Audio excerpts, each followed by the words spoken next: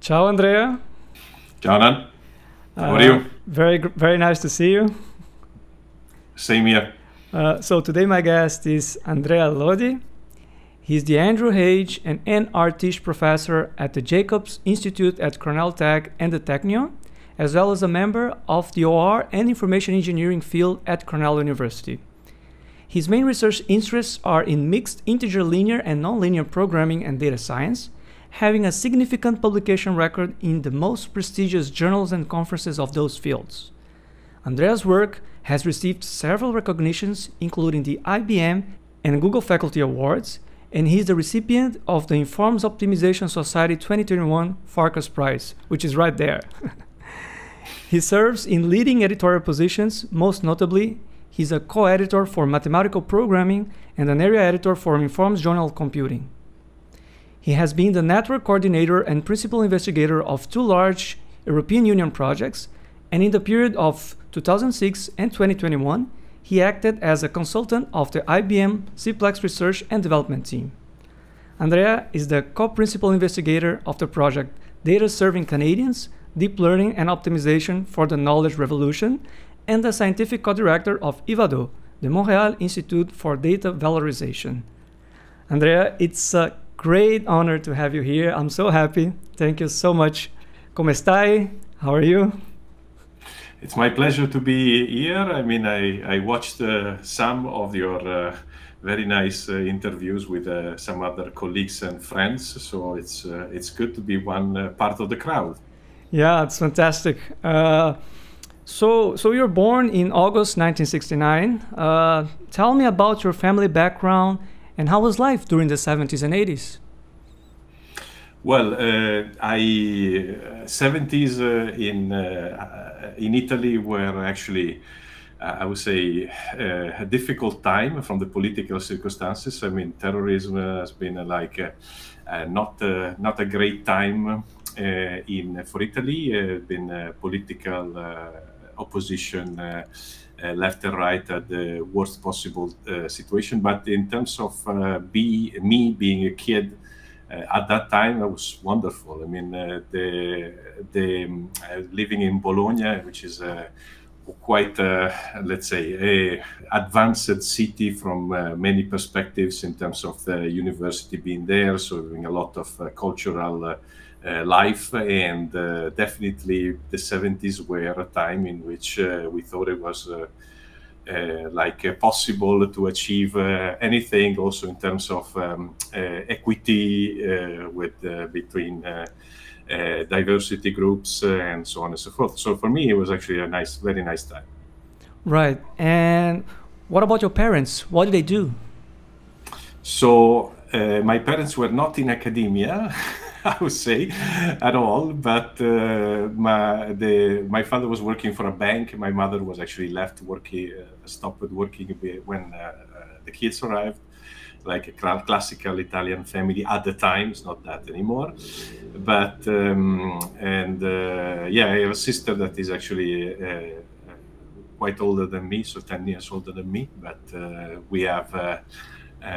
It was an interesting, as I said, a time to be a kid with a lot of freedom, I would say, in terms of going around the neighborhood, meeting friends, coming back home only when our mothers were actually shouting on us. Playing in the streets too? Yeah, playing in the streets, actually doing a lot of sports. So I was a very sport-oriented type of kid. So I liked to go to school. I mean, clearly I was enjoying math and a lot of other things, but I mean, pretty much everything in school. But at the same time, I was enjoying really staying outdoor as much as possible with friends. And the number of cars at the time in the neighborhood was not limited enough to be able to play in the street without actually that to be too dangerous and also to be stopped. We were playing actually tennis against the wall in the street. and we were actually annoyed by the fact that from time to time there was a car stopping forcing us to stop playing, which I think now would be like in the area in which my parents used to live, would be like I don't think that they can play that form with the number of, actually, first of all, the number parked in the street, and in addition, the number of cars passing by, so that would not be compatible. Right. But I have very nice memories about that. Did you play other sports? You mentioned tennis, and you were a sports-oriented person. So I wonder which type of sports you enjoy. Of course, I'm Italian, so I was playing soccer in the street most of the time, to be honest. And I was playing. I mean, mostly I was swimming. I did quite a lot of. Later on, I mean, I started playing tennis quite intensively, but then when I moved to high school, the sport at the time in the 80s in Bologna was basketball. So there were two teams in the top positions in the league. They even played the championship final, one against the other. I think they played the semi-final of the European Cup, one against the other. So it was called Basket City, and everybody was like crazy about basketball. So I played basketball for maybe 10 to 15 years, and then until the time in which it was better to actually do some less let's contact type of sport. So I went back to tennis, even if I still play soccer from time to time with my friends. Wow. I don't know if you remember Oscar Schmidt, a Brazilian player that of course was in Italy. Of course. That was the time exactly when Caserta was actually like a big team as well. So and Oscar was playing for Caserta on the south. Yeah. Yes, absolutely. Right. Did you study in a public or private school, and were you a top student in your class or just an average student? I always went to public schools. So, I mean, in Italy, I would say that most of the people that you may know went to public schools. Is a bit of an exception going to private schools. The public system used to be, and I think still it is, quite good. And well, I would say that I was a good student. Yes, good. I was a good student. Did you have any heroes or any specific figure that inspired you in those days? I mean, I don't think so, but what I know is that in mid school, so in Italy we have 13 years of school, right? I mean, 5 elementary school years, 3 years of middle school, and 5 years of high school. And then we go directly to university, different from many other systems. So in the middle school, I have this fond memory about our science and math teacher that she took a student, a university student in physics that was actually preparing his master's dissertation about teaching physics to kids. And then so we spent for 3 months or even more. Every one of the lectures was actually doing experiments in physics with weight, volume, all these kind of related things with them. That was actually try to give us the classical scientific method. So step by step to get to prove something that you want to achieve. And I have a very fond memory about that time. I think that the interest in science, and especially my appreciation versus the scientific method, has been forged at that particular time. So I couldn't say that it was my hero. I don't even remember exactly the name of the person that was there, but I definitely I found some time ago a nice picture of us doing these experiments and so on. And I always say that this is probably was my inspiration at the time in terms of becoming, let's say, a scientist, for sure. Yeah, yes. That's great, and you should post that picture eventually, maybe on Twitter. I should find it again. So I moved from different places, and I don't know anymore exactly where it is, but if I find it back, yes, maybe. Excellent. What were your main aspirations and dreams while growing up? Yes. So I think it's important to say I grew up in the 70s, clearly, but I make a point that I born in 1969, which is the year of the man on the moon. Yes. So I think like 95% of the kids of my generation, we wanted to be astronauts, right? I mean, we wanted to go to the moon or something like Uh-huh. that. So I don't think I had, I mean, I personally believe that I'm doing my dream job, but at the same time, yes, if it was one thing, that would probably at the time I was really like inspired by doing that. And the first time I went to visit the Space Center in Houston. Johnson Space Center. Yes. So then I went to also the Kennedy Space Center in later, a few years later, in Cape Canaveral, Yes. but in Florida. But when I went to Houston, I honestly spent like a day. I was probably already maybe 40 or 35. I don't remember exactly, but it was like a kid in a candy store, right? I mean, I was like so excited about everything that was going on there that people were looking at me a bit like, wow, this guy must be very passionate. I can totally relate because I felt more or less the same. I visited both too. And it's a fantastic experience for those who love, this type of things. Any special reason for choosing the electrical engineering degree? Well, technically, I wanted to stay in science, and definitely, so I was tempted to go in physics, to be honest, at the beginning, which I think it was a very good decision, because when I went to engineering, I realized that I was not really understanding physics very well.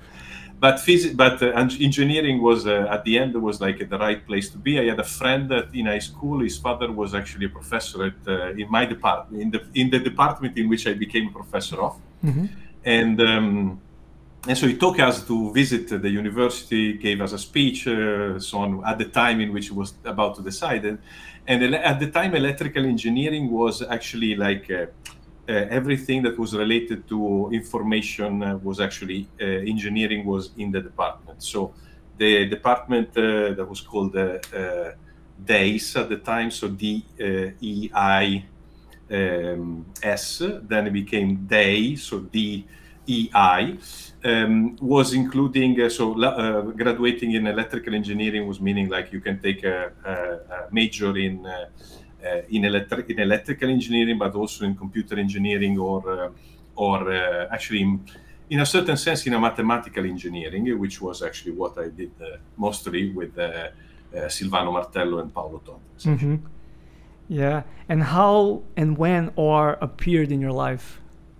Well, the third year of university. So at the time, before the Bologna reform, so we had 5 years of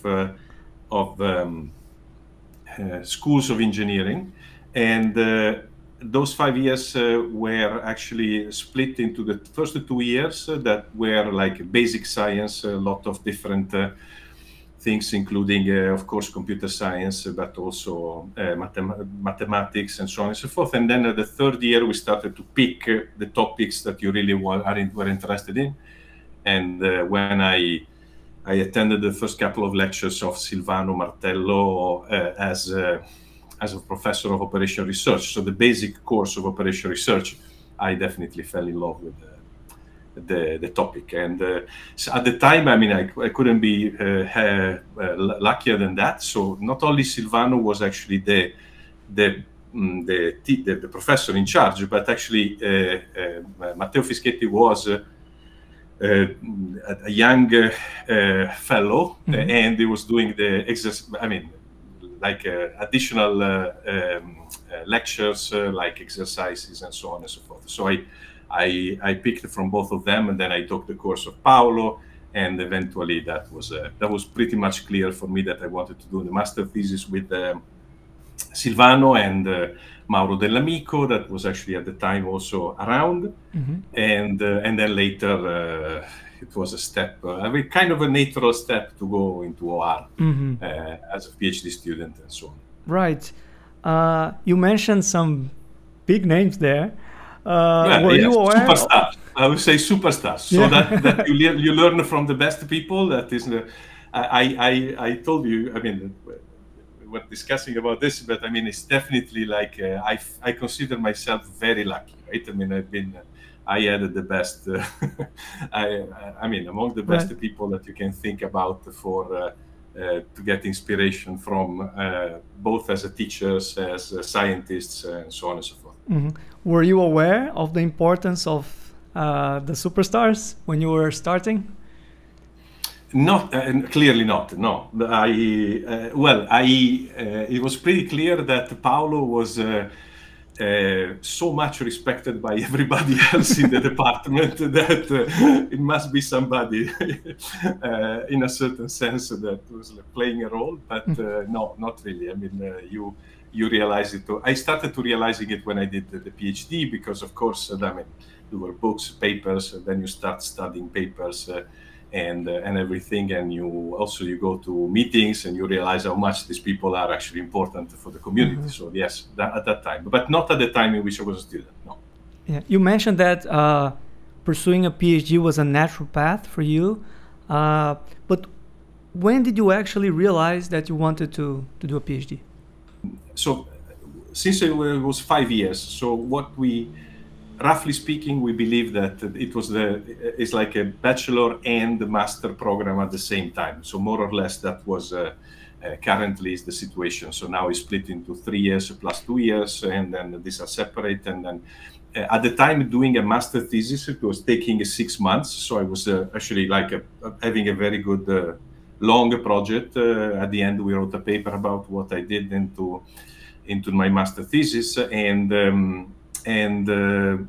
well, I found it very, very interesting, right? I mean, it was about math, CS, this computer science at the same time, implementing the thing. It was a very creative, and at the same time, the interaction with the other people, the other people in the department was very pleasant. The professors was always very relaxed, but at the same time, like having the impression of doing something meaningful. Very nice environment. So yes, that's very nice environment. So I told myself, I kind of considered it to be like at that point a kind of a natural choice. Right. Well, without understanding exactly what it was, like I mean, in a certain sense. So it's a natural choice to take 3 more years to study. In Italy, was 3 years. And but the fact that was leading to stay in academia and so on and so forth was again not totally clear at the time. So it was partially the case, but not totally clear. Yes. What about the famous corridor? Can you confirm the story told by Manuel Iori, who was here as a guest last year? Yeah, it's totally true. I mean, we grew up in the corridor. We were sharing. This essentially open, now they're calling it open space. For us, it was just being the corridor because it was not designed to be an open space with desks. The desks were added because of the fact that there was like this chronicle lack of space, and so the students were actually sitting in the corridor. So when I joined, Alberto Caprara was already in that corridor, and then I actually took a little bit of his space, and then there was Juan José Salazar was actually visiting. He was not exactly there at the time, but visiting multiple times and sharing with us the corridor.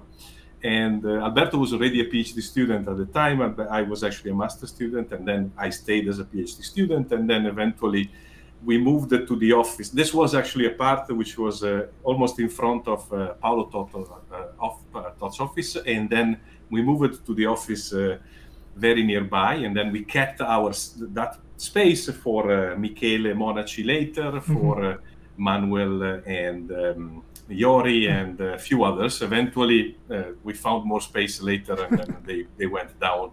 So, but I mean, that was the group staying there, yes. You mentioned so many great names. I think we should call that a corridor of fame, right? Instead of Hall of Fame. It was definitely like an interesting. I think Manuel mentioned that all the students or everybody passing by the department was stopping to ask information, right? I mean, asking, well, where is the office of this one and this one? for me, that is totally true. The main memory about this is that we used to recognize exactly the people, so the usual people, or so the other professors in the department, by the way in which they were actually walking, right? I mean, we were listening to the walk of somebody coming behind us, and we say, oh, Professor Calzolari is going to his office, right? I mean, and then it was just because we were so much used to this that it was clear. And at the same time, I had this memory about so when I started traveling a lot. So at some point I was in an airport with stuck somewhere, and I started coding. I had my laptop on my luggage, and I was actually coding. I so try to write some code, and somebody told me, "Wow, I mean, this is actually. Can you concentrate in these circumstances?" And I told this person, well, I mean, sure, that's actually a piece of cake. Yeah. It's actually it's a reasonable environment to concentrate. And so in order to actually write, debugging your own code and so on and so forth, under this situation, with everybody passing by, asking questions, noising, walking, and actually having conversations and students waiting for an appointment with the professors, that was clearly like a good place.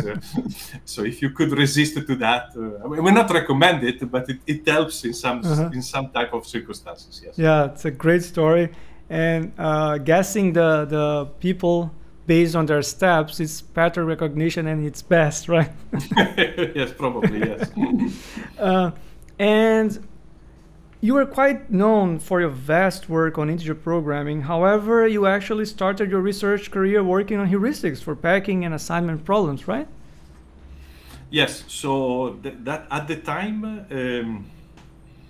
so you know, in Bologna there were several topics that have been very important, and on which the group gave great contributions, especially the original core team.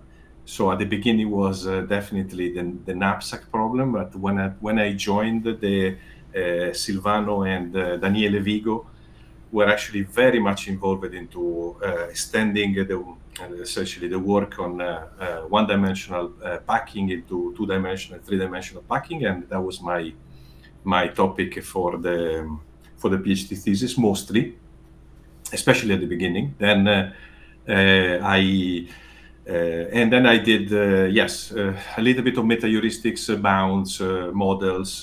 But then over time, the situation was like, at the time, only Paolo and Silvano were supervising students. So which means that we had a limited number of students, like one student at a time. So when I was the student, or together with Alberto, mostly we were actually looking at one or two problems at most.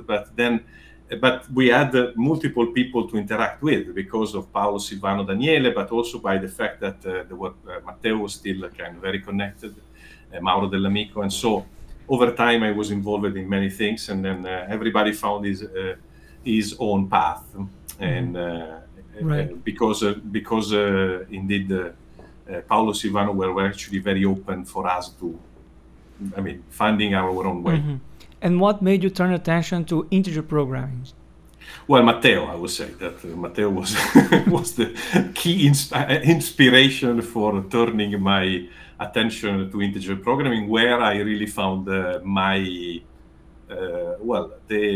thing that I wanted to do the most, because it was very connected to general purpose methods, so being able to implement things that were actually making a difference within solvers like Cplex, or writing code, but at the same time doing methodological work, and so I found that was the thing that was inspiring me the most, and definitely I got it from Matteo. Mm-hmm. Yes. Right. Another positive aspect in Bologna is that you had the opportunity to meet great names that eventually visited the university. Do you remember some of them?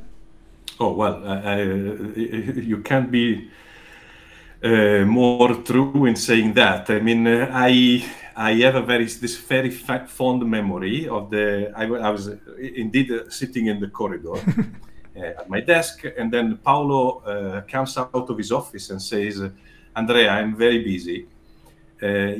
these are the keys of my car, okay?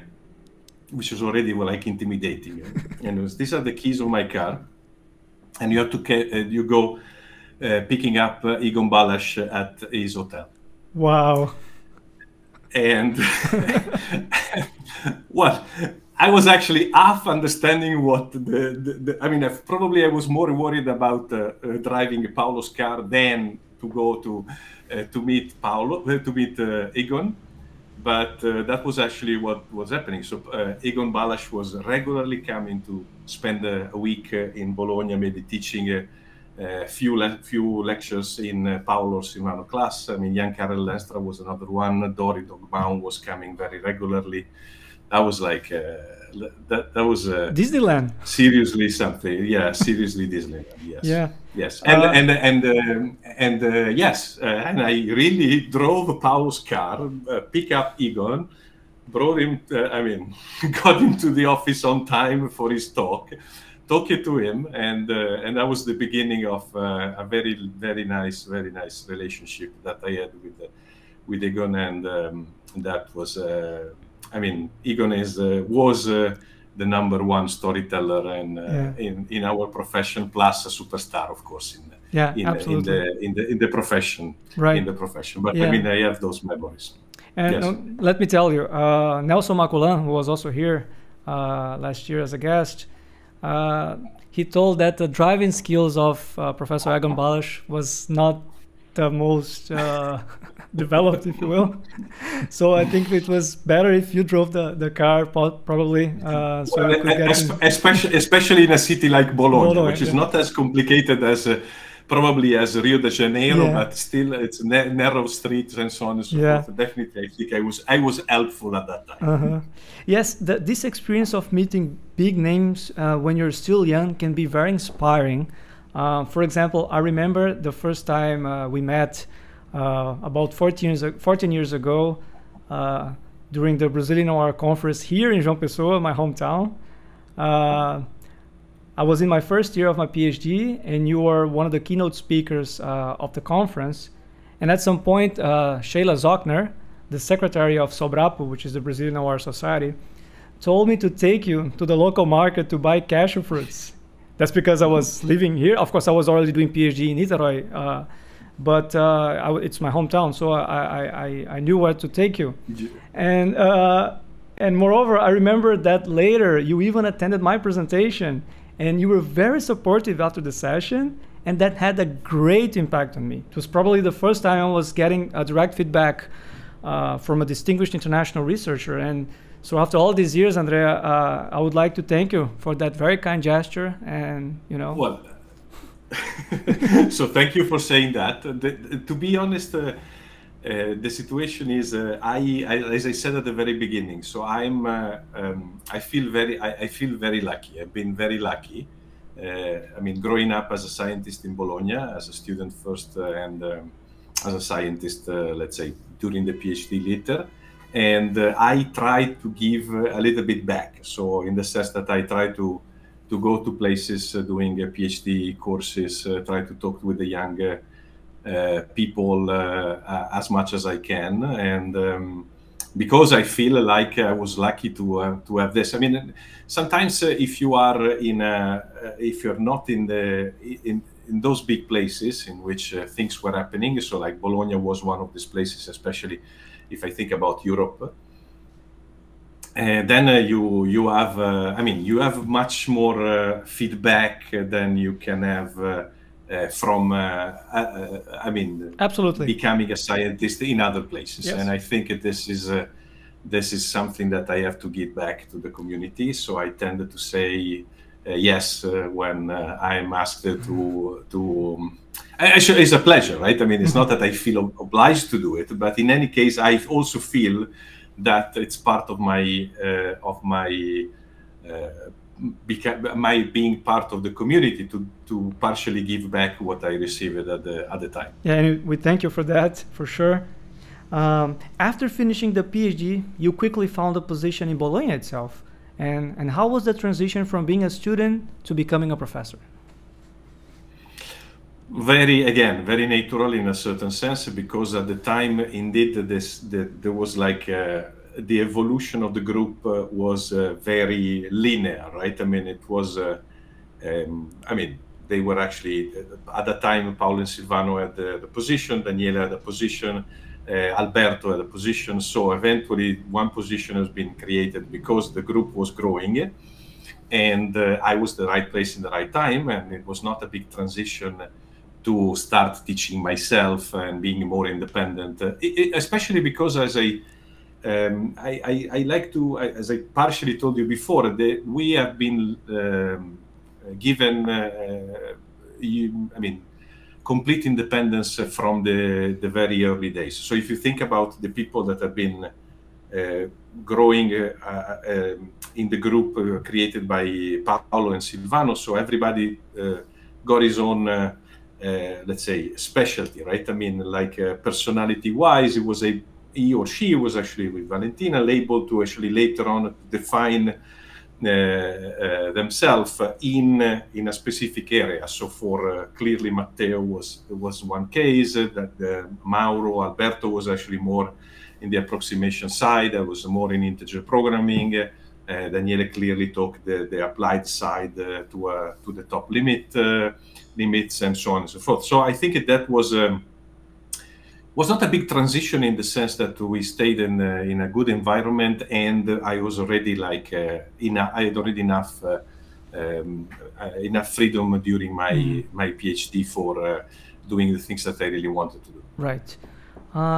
In a recent presentation, you mentioned that MIP solvers are composed of main 4 components, namely preprocessing, cutting planes, branching strategies, and primal heuristics. You put a lot of effort in devising efficient procedures for each of these components. Could you mention some of your main contributions in this context? Well, I pretty much believe that I spent my entire career in trying to improve each one of these steps, but definitely the starting point, which was the work on heuristics that you were mentioning. I mean, I moved from heuristics for combinatorial optimization problem to heuristics for general purpose MIP, like, I mean, with local branching and the feasibility pump. This has been a long-term interest for me, and in improving I mean, that was, again, partially because motivated clearly by Matteo, but it was partially because my own experience when I started running Cplex, which was 3.0 at the time. I mean, for the people doing computation in MIP, so there was the column of the feasible solution, so the primal bound. This was never populated, right? I mean, you stay for hours with the dual bound moving nicely, and the primal bound was essentially empty. And that was quite annoying, and no gaps, right? No gap, because there was no primal solution. But and so when I think that the contribution of populating that column, I mean, not of course by myself, or but with I mean, giving some contributions in that direction, and picked up by the Cplex people with several methods and many others. Have been a very nice time at the beginning of 2000. In which there was a huge amount of activity on this area, and I think that was nice. Now I'm picking back this with my work on the integration of learning methods with discrete optimization and MIP, and I have a student that is actually looking at these things mostly, and Matteo joined this effort again. So we are having fun looking back at what we did at the time and try to improve at on the lens of, as the people say, in the lens of the machine learning perspective.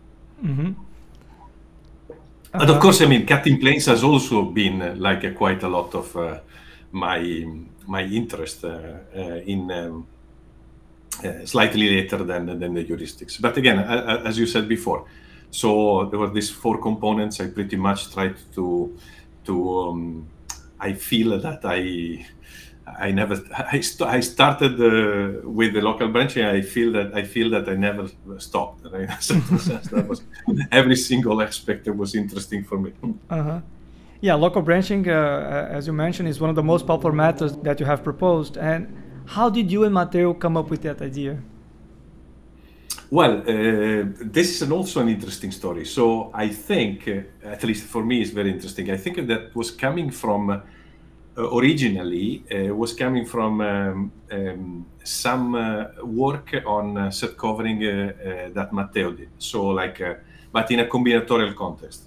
Then he proposed me idea, and in order to explain me the idea, of course, the easiest way to do it was actually like thinking at like a 2-opt, 3-opt, k-opt for the TSP, right? Mm-hmm. I mean, that's the classical way to think about it. And then we started to think about this, and then I know for sure that Matteo and JJ, so Juan Jose, have had a very initial version of this sometime before.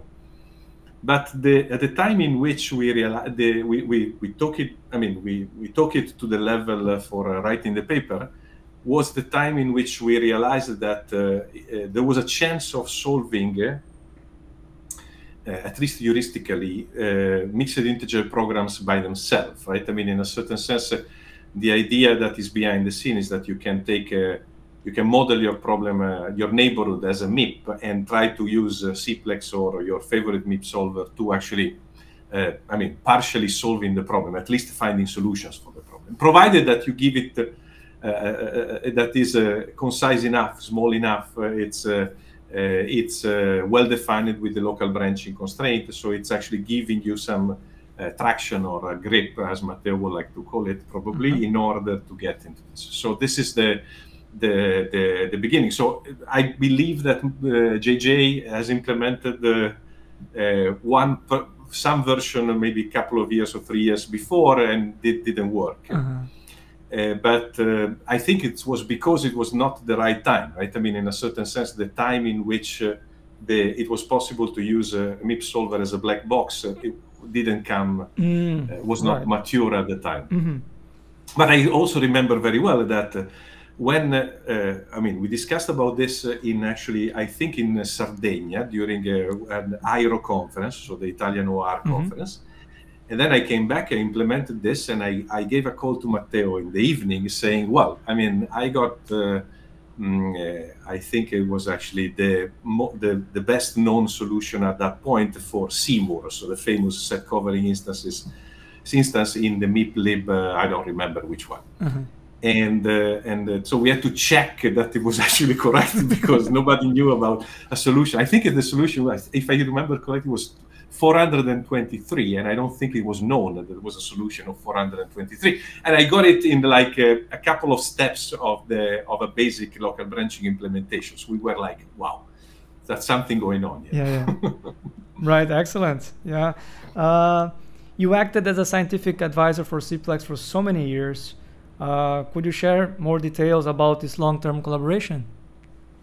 Well, that was again like being a candy store, right? I mean, it's for me it was like when they asked me to join as a part-time member, as a consultant in a certain sense. I mean, that was like, well, these people are doing history, building the software that was, I mean, honestly, I mean, led to a different level of our ability of solving mixed integer linear programs, and then I can try to use it in, I mean, seeing if my ideas can get into the software, being helpful for improving a lot. And I actually, my intimate understanding of mixed integer programming is based on the possibility of actually collaborating with so many great people in the Cplex team over time. So it's has been a very, very nice journey. Again, right place at the right time? Well, very much so. I've been collaborating with many people, I mean, super strong people, like starting from GU, of course, Rothberg, so the people that then later went to Gurobi, mm-hmm. But I mean, I had the chance of working with many great people, like clearly like Tobias Achterberg, more recently with Pierre Bonamy has been, and I developed a very nice connection with these people. It was a very, very nice time. Yeah, yes. That's excellent. Do you still code, or do you have a favorite programming language? Unfortunately, I don't code very much anymore. I for my teaching, I became a bit familiar with Julia and Jump. And yes, I mean, I also use that for teaching. Yeah. But not really. I don't have the time to actually. I don't have enough enough amount of continuous time to devote to actually writing the code myself. So that's been like something that I'm missing, because it was a very nice time. But I know in the last probably 10 years I haven't been doing this very much. Yeah, I perfectly probably understand. A bit less, but yes. Yeah. As you move on in the career, you tend to have less time to code. Well, it's a matter of I mean, at some point it's the way in which the profession evolves. In a certain sense, the point is that you have other responsibilities, and this responsibility makes allow you to build a team and having students, and you feel like that's the job that you have to do. But this means that there's also like a time in which it's hard. I mean, there are still people my age or even older that they do code actually quite a lot. I mean, Jeff Linderoth was here in New York for 6 weeks during his sabbatical, and he was so happy to be able to, during sabbatical, to spend really a good chunk of his time in writing code. So maybe the next sabbatical I can try to do that. Yeah. Why not? But I mean, I used to actually, again, the first type of project that I did was actually were in Fortran even. Then I switched to C, and most of the things that I've done in integer programming are in C. Yeah. And just recently I'm doing something else. You also seem to be very active in the constraint programming community. In which cases do you think that combinatorial optimization approaches can benefit from constraint programming? Well, that was a time, especially in Bologna, in which there was a big group doing this. Michela Milano was actually the person that was mastering this and building a group related to this. Michela and I were actually undergrad students together, so we grew up together as when we did the PhD. Actually, she did it in CS, I did it in math, but or whatever. So in any case, in OR, and so it was clearly like when the wave of constraint programming started and the connection with mathematical programming. That was I wasn't again maybe in the right time at the right place, and so there was natural for me to actually start looking at those things. It was fun. I believe that there was more hope of a stronger integration, especially when Cplex, when actually I log both Cplex at the time before the IBM time. So the idea of putting these two things together was actually more. In a certain sense, there was more hope. At the same time, I think this integration has been happening quite a lot. So if I think about many methods that have been developed for the preprocessing side of MIP, they are largely, overlapping with constraint propagation and all this area. At the same time, the constraint programming solvers, which were originally like a pure type of methods, they became a very hybrid codes and algorithms that are solving a lot of MIPS internally. Of course, people like Pascal van Henterik have been the masters, yes, and the inspiring figures in doing this kind of integration. I would say that if 20 years ago Pascal was considered a constraint programming person, now I don't think anybody actually has any doubt in considering 100% mathematical programming person. And this shows that many people have really realized this type of integration fully. Yeah, excellent. Ruslan Sadikov was here as a guest last year, and he highlighted the importance of recognizing the efforts of developing optimization software. For example, when one is applying for a job or a grant, publications tend to attract immediate attention, while the potential impact of an open source code or software might be overlooked. What's your take on this? Is sadly true. Even if there have been steps for correcting this, for example, inspired by, I think, Martin Grötschel at the time, my friend and colleague Bill Cook has built Mathematical Programming Computation as a journal. MPC became a very respected journal in the area that publishes also papers that are, mostly computational in a certain sense. You have to submit the code or provide the access for. So there have been multiple steps. So now not necessarily the code, maybe an executable. I mean, it's on the other hand, I can see the reverse thing as well. So now journals like Operation Research, Management Science, they are requiring you to contribute the code at the end in order to, with a sort of a reproducibility perspective. They don't look at the code itself, but as the code has to be available. So I think there is there is an improvement. I think that it's definitely true. People doing computation or developing software, it's not. I don't think it's totally. It's only for our field. Even in the machine learning context, in a certain sense, the people that have developed open source type of projects and so on, and maybe, for example, those that took it to the highest level is because they work into companies for which this is important. Like, you think about Google and so on and so forth. Otherwise, it's actually maybe difficult. But at the end of the day, I would recommend. To be honest, I would recommend young people to do.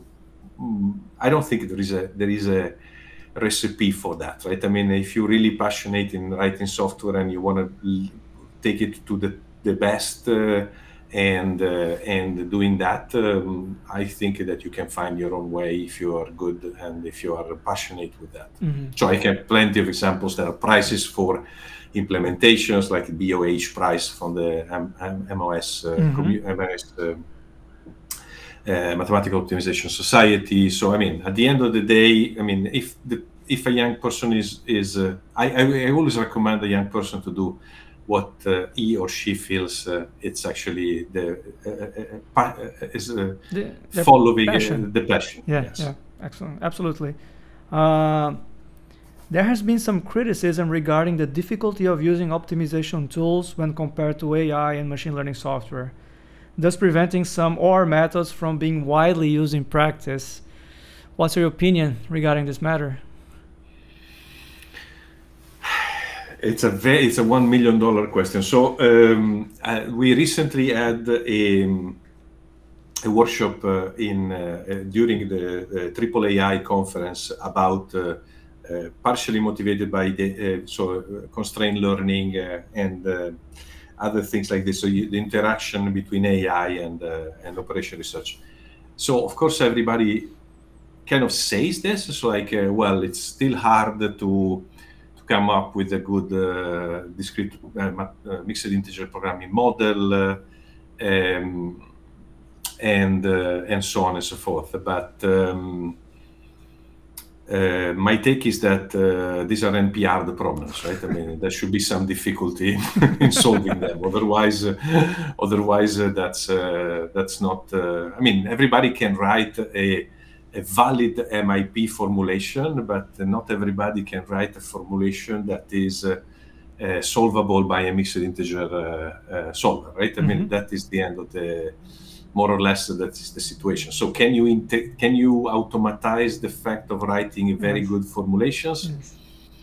There have been steps over time, and there are let's say positive use cases in which things have been improved. But on the other hand, some inherent difficulty must be related to the fact that the problems are hard, and so you need even more research to actually get into this.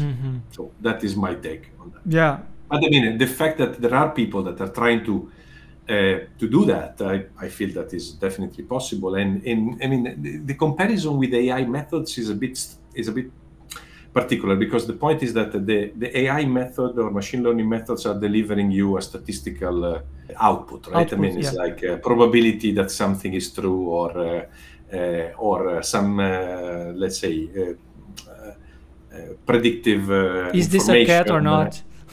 And this is, I mean, like everything that is statistically done, I mean, you can prove very complicated and very and beautiful mathematical theorems about this, but at the same time, in practice, it is going to be used mostly as a statistical tool for getting insight. So in math, in OR, I mean, true or I mean, right or not right, we're also trying to prove optimality, which requires on NP-hard problems some more less statistical and more mathematically oriented type of approach, in my opinion. Okay. At some point, you moved to Canada. What made you take that decision? Well, that was like an opportunity that was impossible to miss. So this position that I had for 7 years, my chair is about to finish at the end of June of this year. Is like the dream job for a scientist. So the government gives you a quite generous amount amazing, I would say more than generous. I would say amazing amount of money for building a team, and you are put in the best possible conditions for doing this. I mean, essentially, you hire students without, thinking if you have a project or anything, because you can build it on the way.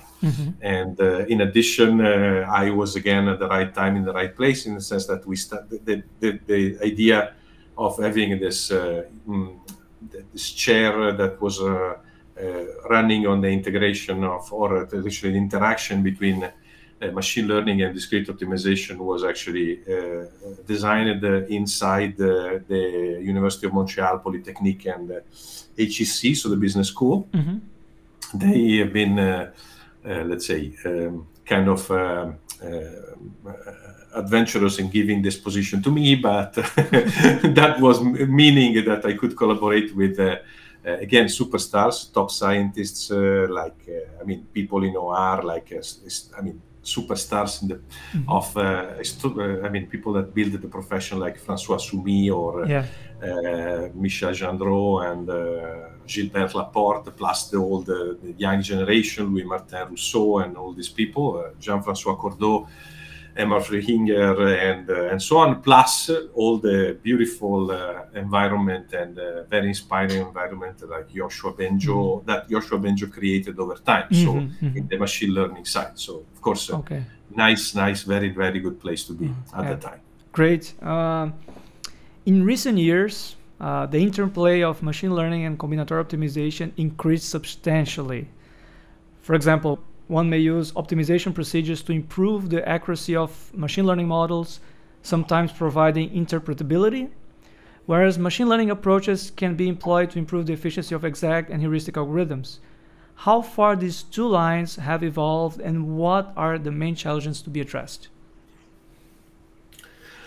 They have taken, at the time in which I started to do it, there was no community, and I think the community, there were a lot of people doing this independently. Now there is a community, so every conference in machine learning has some stream in which those papers are well received. There are workshops, there are summer schools, so on and so forth. So that's a big step.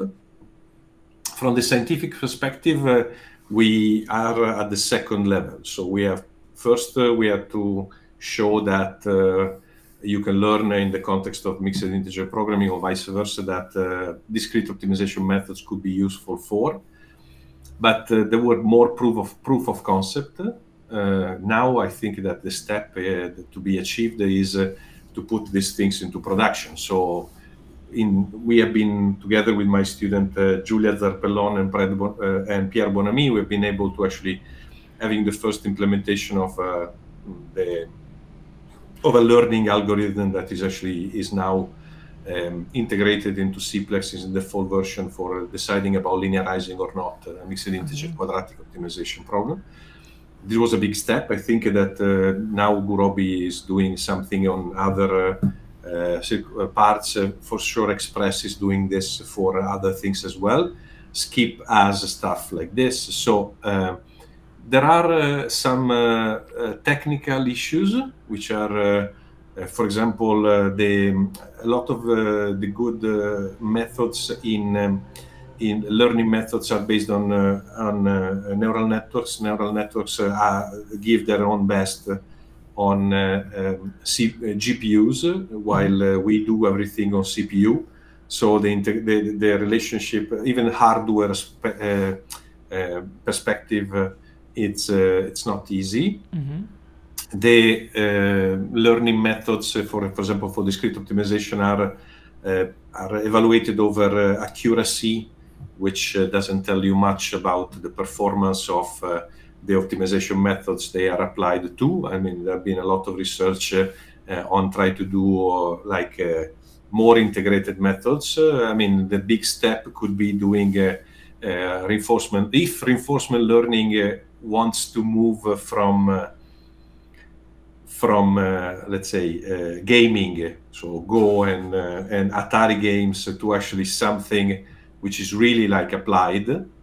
I mean, no offense, of course, for Atari games, but the point is to really solve applications. And then, I mean, one important case study could be like try to make it working for difficult problems in discrete optimization, like, for example, branching. So, for which it seems to be perfectly designed, but I mean, the reward techniques require quite a lot of evolution. So I think that there are plenty of questions on the table, but the good news is that we are already at a point in which we have to show practical relevance, right? I mean, it's not anymore like a proof of concept. I think it's practical relevance, and we start to see that relevance. Yeah, that's very nice to hear, very encouraging. And I honestly hope that more progress can be made in the very next years. So Andrea, some authors from the machine learning community have attempted to solve classical combinatorial optimization problems such as CVRP using all sorts of learning procedures. I have noticed that many of them simply don't compare the results produced by their methods with state-of-the-art optimization-based algorithms. I personally believe that this sometimes can be misleading, can yield misleading conclusions. What is your impression on this? Do you have any recommendations? Well, I recently wrote a paper with Daniele Vigo and one of his students, Luca Corsi, about that. So we have a paper on, I think recently published on Operation Research Letters, with giving some recommendation on try to use learning methods for the CVRP, because I don't think that the community, I mean, the way in which we're comparing computational evaluations is not aligned. So we don't do the same things.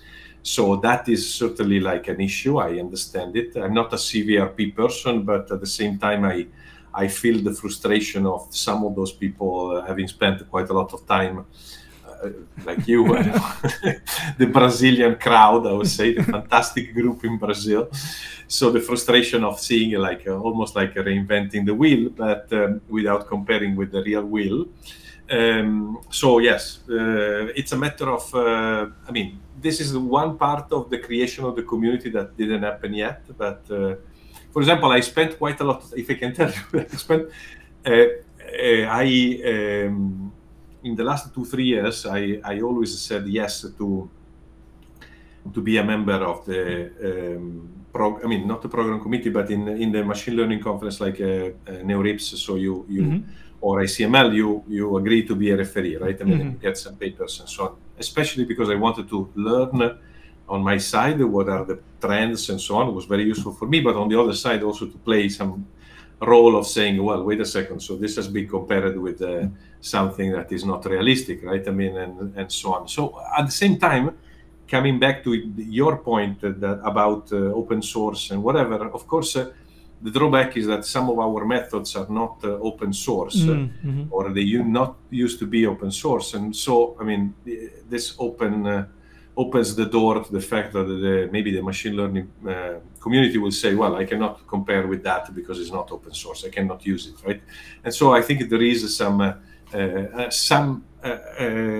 effort that has to be done on our that's a very fair point. Yeah. Side as well, in order to make this to bridge this gap. Yeah. Yeah, I know that paper. So this question was not coincidence. Okay. Good. Yeah. So let's talk about Ivado, the Montreal Institute of Data Valorization. You are one of the co-founders of Ivado Labs. Tell me more about it. Well, these are two different things. So Ivado is indeed an research institute in a certain sense. So it's federating the effort in the originally Montreal. I think now they changed the name to Quebec Institute of Learning of Data Valorization. Has been funded for building for essentially using the generous funding given by the federal government on the thing that you were discussing at the beginning, so data serving Canadian. So we applied for as principal investigator, co-principal investigator together with Joshua Benjo, and we got this generous amount of money from the government in order to actually make sure that the community was actually getting this at large. We built the institute, and it's been my privilege to be the co-scientific director with Joshua. And this has been a very nice journey, interesting, but mostly on the research side. Like there is a little bit of technology transfer that is associated with, let's say, research projects between companies and academia. But what we realized over this effort was that when some of the companies, in order to have more AI methods, when we say AI at large, learning, discrete optimization, everything that is goes from what Informs call prescriptive and predictive and prescriptive analytics, needed some, let's say, more consulting arm with respect to academia, right? I mean, when a company gets together with an institution like University of Montreal, they have to agree on pretty much everything, and before that, you can start the project. If it's if it's something that has to go into production, essentially, then the company is interested. Or when you're done, the company already is interested in something else, right? I mean, it's not that doesn't go at the pace of that. So that's the reason why we built Ivado Labs, that is a consulting company that try to indeed use I mean, the academic experience. We have 12 scientists that are giving 1 day a week to this and having, but this is a more professional perspective. So it's something that has been certainly useful, because also the government of Canada essentially granted some money to this institution called Scale AI to favor projects in AI for supply chain, and so some of those projects are taken by Ivado Labs as essentially as a company. Like it doesn't really have to, let's say, building a big agreement. It just has to find the good project to work on and jumps on it. Okay, right. Just by professional activity, if you want. It's a little bit more professional than that. Right. You have an extensive editorial activity. By the way, congratulations on being appointed as a co-editor for Series B of Mathematical Programming. Yes. What have you learned over the years, and do you have any stories, interesting stories to share in this context? Well, this dates back.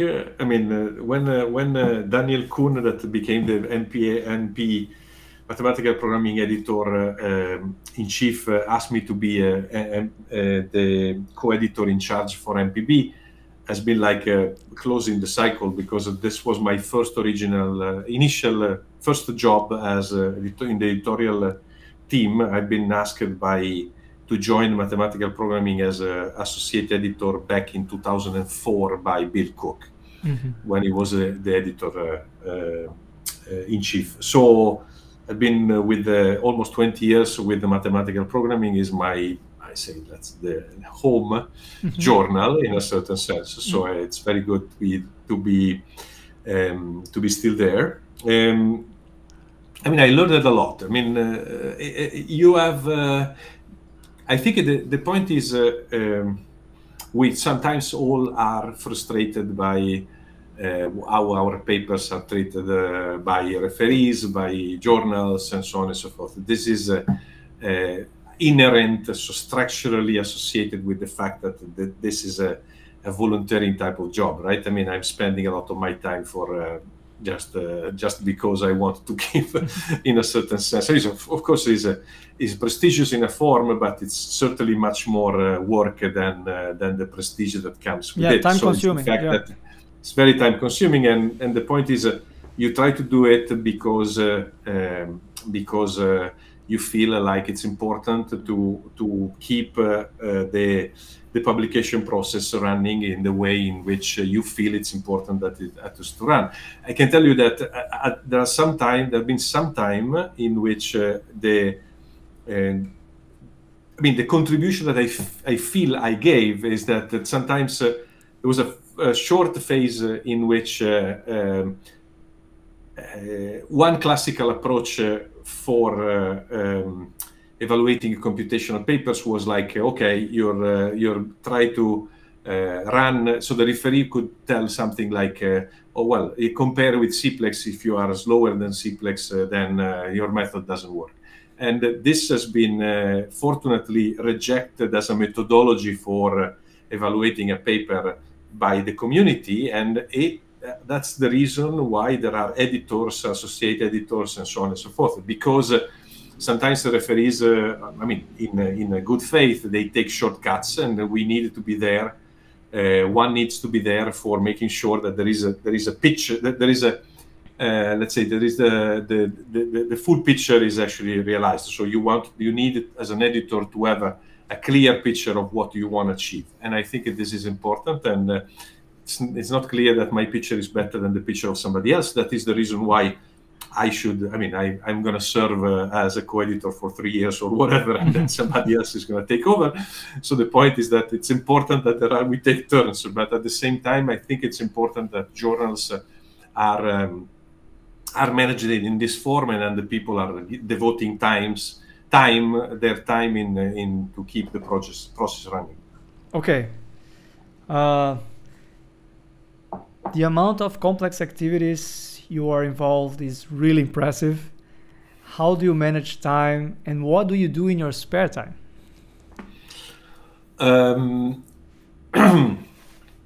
a very good question. So, in my spare time, I try to still do some sport. So I play tennis, and nowadays mostly, not much soccer in the US so far, because my best soccer mate, Oktay Gonluk, is now in Ithaca and not in New York. Otherwise, I'm sure we will find a way. But I have a colleague here that for which we probably want to start playing soccer with our students at Cornell Tech, but here in Roosevelt Island.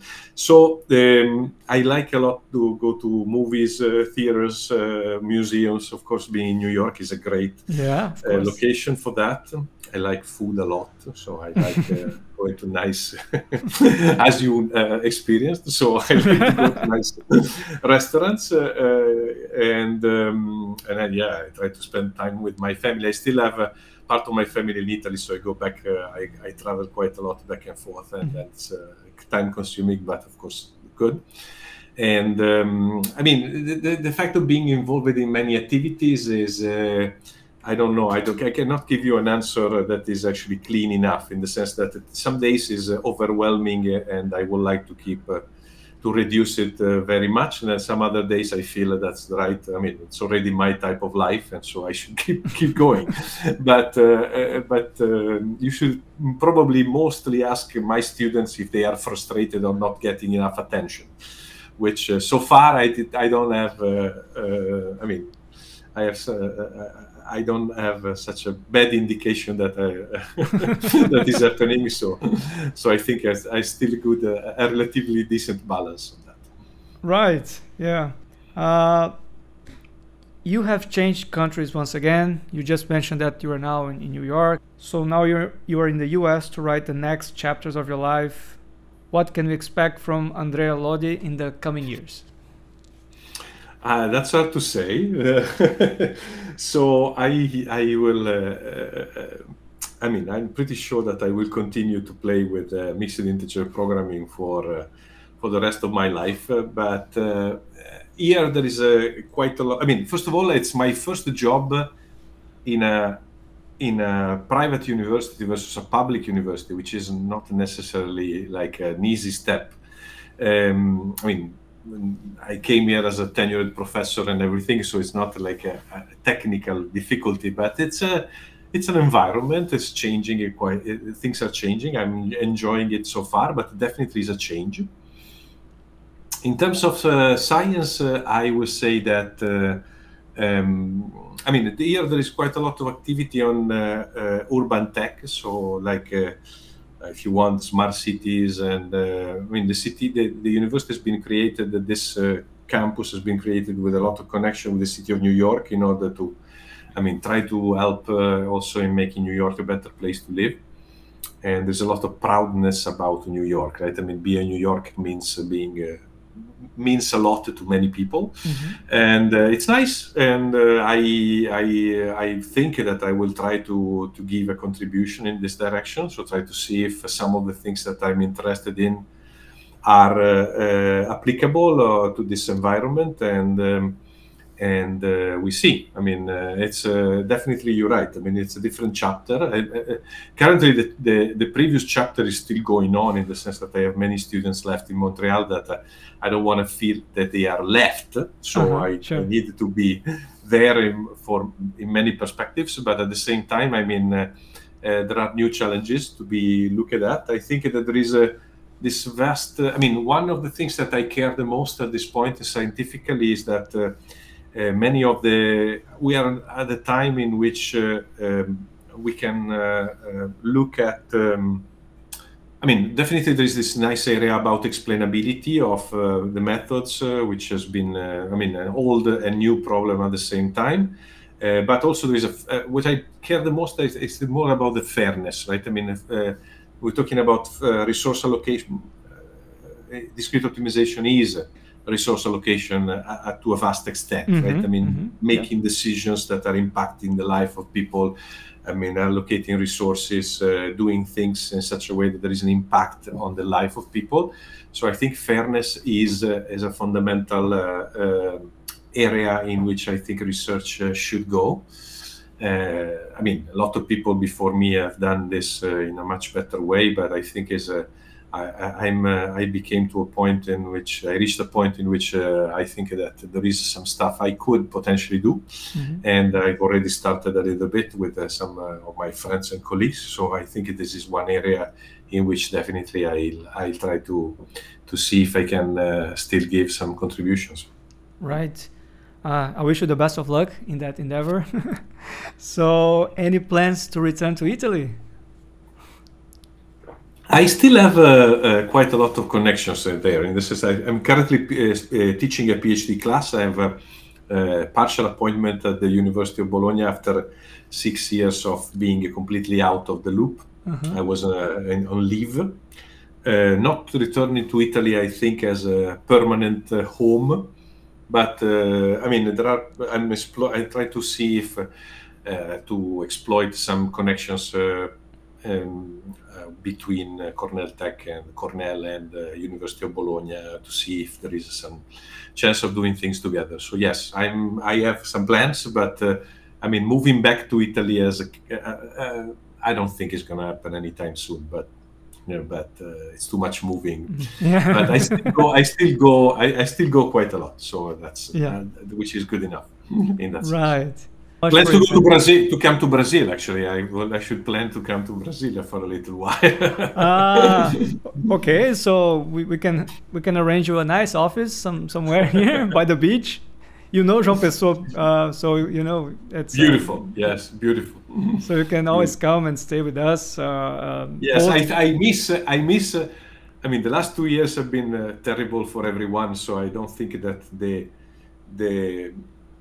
in a certain sense that the fact of not being able to travel was the main thing, because everybody had bad experiences about the pandemic. But definitely what makes being a scientist special is that you are able to see your colleagues over time, establishing a relationship which are very strong over the job, and the travels that we do together has been let's say definitely sad not to see many friends around the world. So I am looking forward to start again. Yeah, and I hope to see you soon here in João Pessoa. It was a great pleasure to have you here, and I cannot thank you enough, Andrea. It was wonderful to hear your views on many our topics, and also to learn more about you and your life, having this better picture of your profile. So, grazie mille. Thank you very much. Obrigado. Thank you very much. Yeah. So, Andrea, hope to see you soon. Ciao. Bye. Thank you. Thank you very much. Yeah. Bye.